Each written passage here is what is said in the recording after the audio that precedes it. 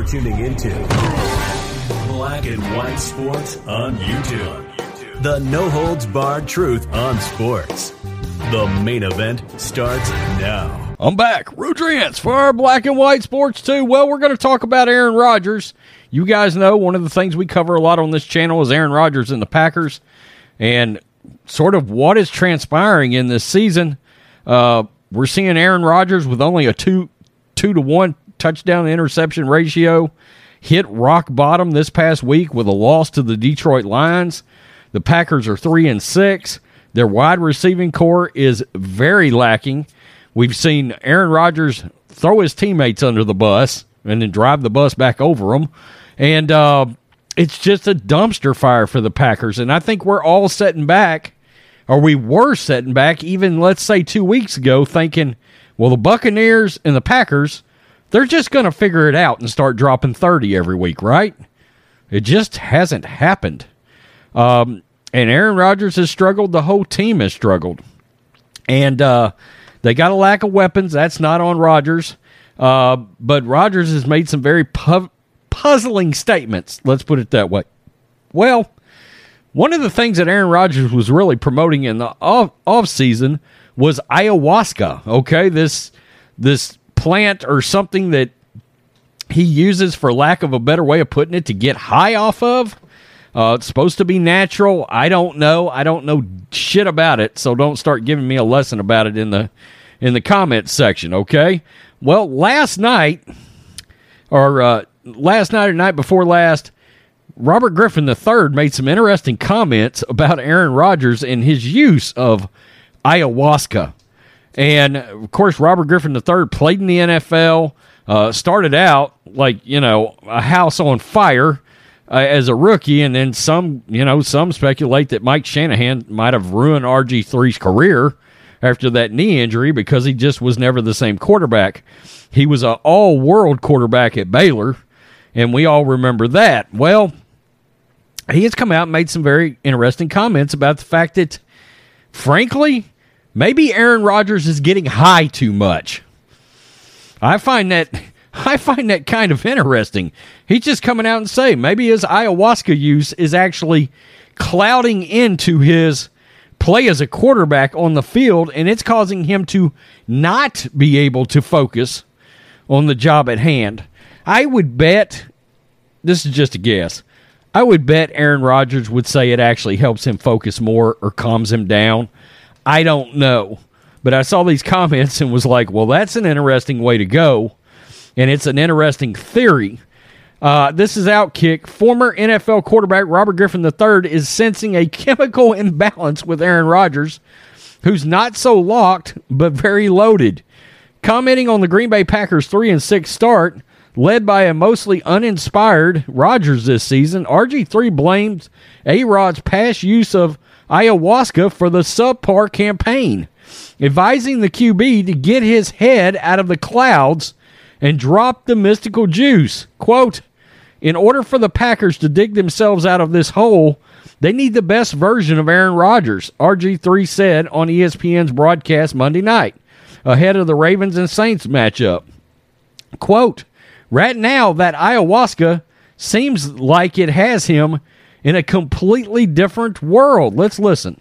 Yeah, Steve, I'll go so far as to say that Rodgers allowed his frustration with the rest of the roster and the rest of the guys around him to bleed into his own play. To your point, you said, hey, who's going to hit him in the back of the head? No one's going to hit him in the back of the head in Green Bay and tell him anything. So Rodgers has to take accountability and take ownership in his next press conference and simply say, I wasn't good enough in that moment, and I need to be better for my teammates, because in order for them to dig themselves out of this hole, they need the best version of Aaron Rodgers. And right now, that ayahuasca seems like it has him in a completely different world.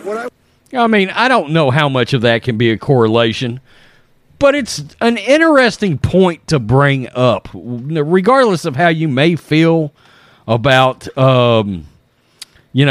about that kind of use or whatever. Regardless of what you think it might do for Aaron Rodgers or don't, he seems to claim like it probably makes him a better quarterback. But it is an interesting thing to just have brought up and it's something that nobody is talking about here. In past seasons, Rodgers has cranked up his free spirit, dabbling with psychedelics and bohemian babes. He has hit surprising lows this season, including a loss to the Lions in Week 9, struggling with interceptions. Through 9 games, he's got 2,091 passing yards, 14 TDs, 7 picks, and a 64.7 completion percentage. I mean, all of his numbers are a dumpster fire, but look, ayahuasca aside, there's one thing that I can honestly say about this Packers team. They missed Davante Adams in a way that I don't think they even thought was possible. Okay? He is an absolute stud wide receiver. And look, I think Davante Adams misses Aaron Rodgers too. If you want to know the truth, because that Raiders team looks not so good. And we thought they might actually put up some real points. They're coming into a stretch of the schedule where they might win some games, but for them to get beat by the Jags like they did, that's another lifeless franchise right now. I'm shocked. I really am. But you get the point. It was far and away his best weapon on offense. And I think you're seeing right now how much Aaron Rodgers needed Davante Adams. And look, the Packers can bring up Chase Claypool and all this, but if you wanted Chase Claypool, then you got to go out there like the 49ers did with Christian McCaffrey, and you've got to get that guy. You just got to outbid everybody else for Chase Claypool if that's who you wanted. You know, there's speculation that they tried to get Darren Waller, and we don't know. But I saw this and I was like, that is an interesting thing to bring up. Could Aaron Rodgers' ayahuasca use actually be causing an issue with his play on the field? I don't know. I don't know if there's a correlation there, but it's worth bringing up. It absolutely is, I think. I don't think you can keep anything off the table with what's going on because, I mean, he just came off 2 back-to-back MVP seasons, and I understand when quarterbacks sort of get old, all of a sudden they fall off a cliff. Like, literally, they go from being really good to, generally speaking, throwing ducks, and it's like a dumpster fire out there. Now, he hasn't been that kind of bad, and at 38 and the condition he's in, I just cannot imagine that he's already hit the age wall. It's possible, but there's another scenario to think about in all this as well. You know, he talked about retirement.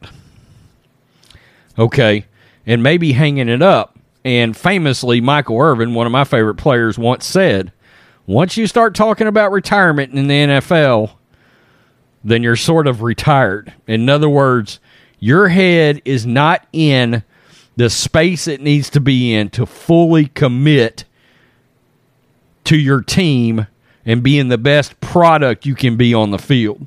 That's an old quote, but it's always stuck in my head when guys start aging and performance starts fading a little bit. But again, I just kind of wonder, I understand what RG3 is saying here, but I'm just kind of like, let's not outthink the room here and not realize Davante Adams was a massive loss for this team.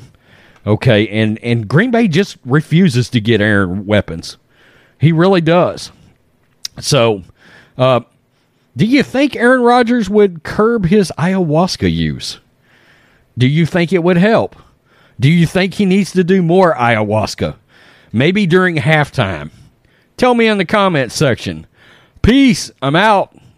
Till next time. Thanks for watching the show. Be sure to like, comment, and subscribe. Be sure to tune in next time on Black and White Sports.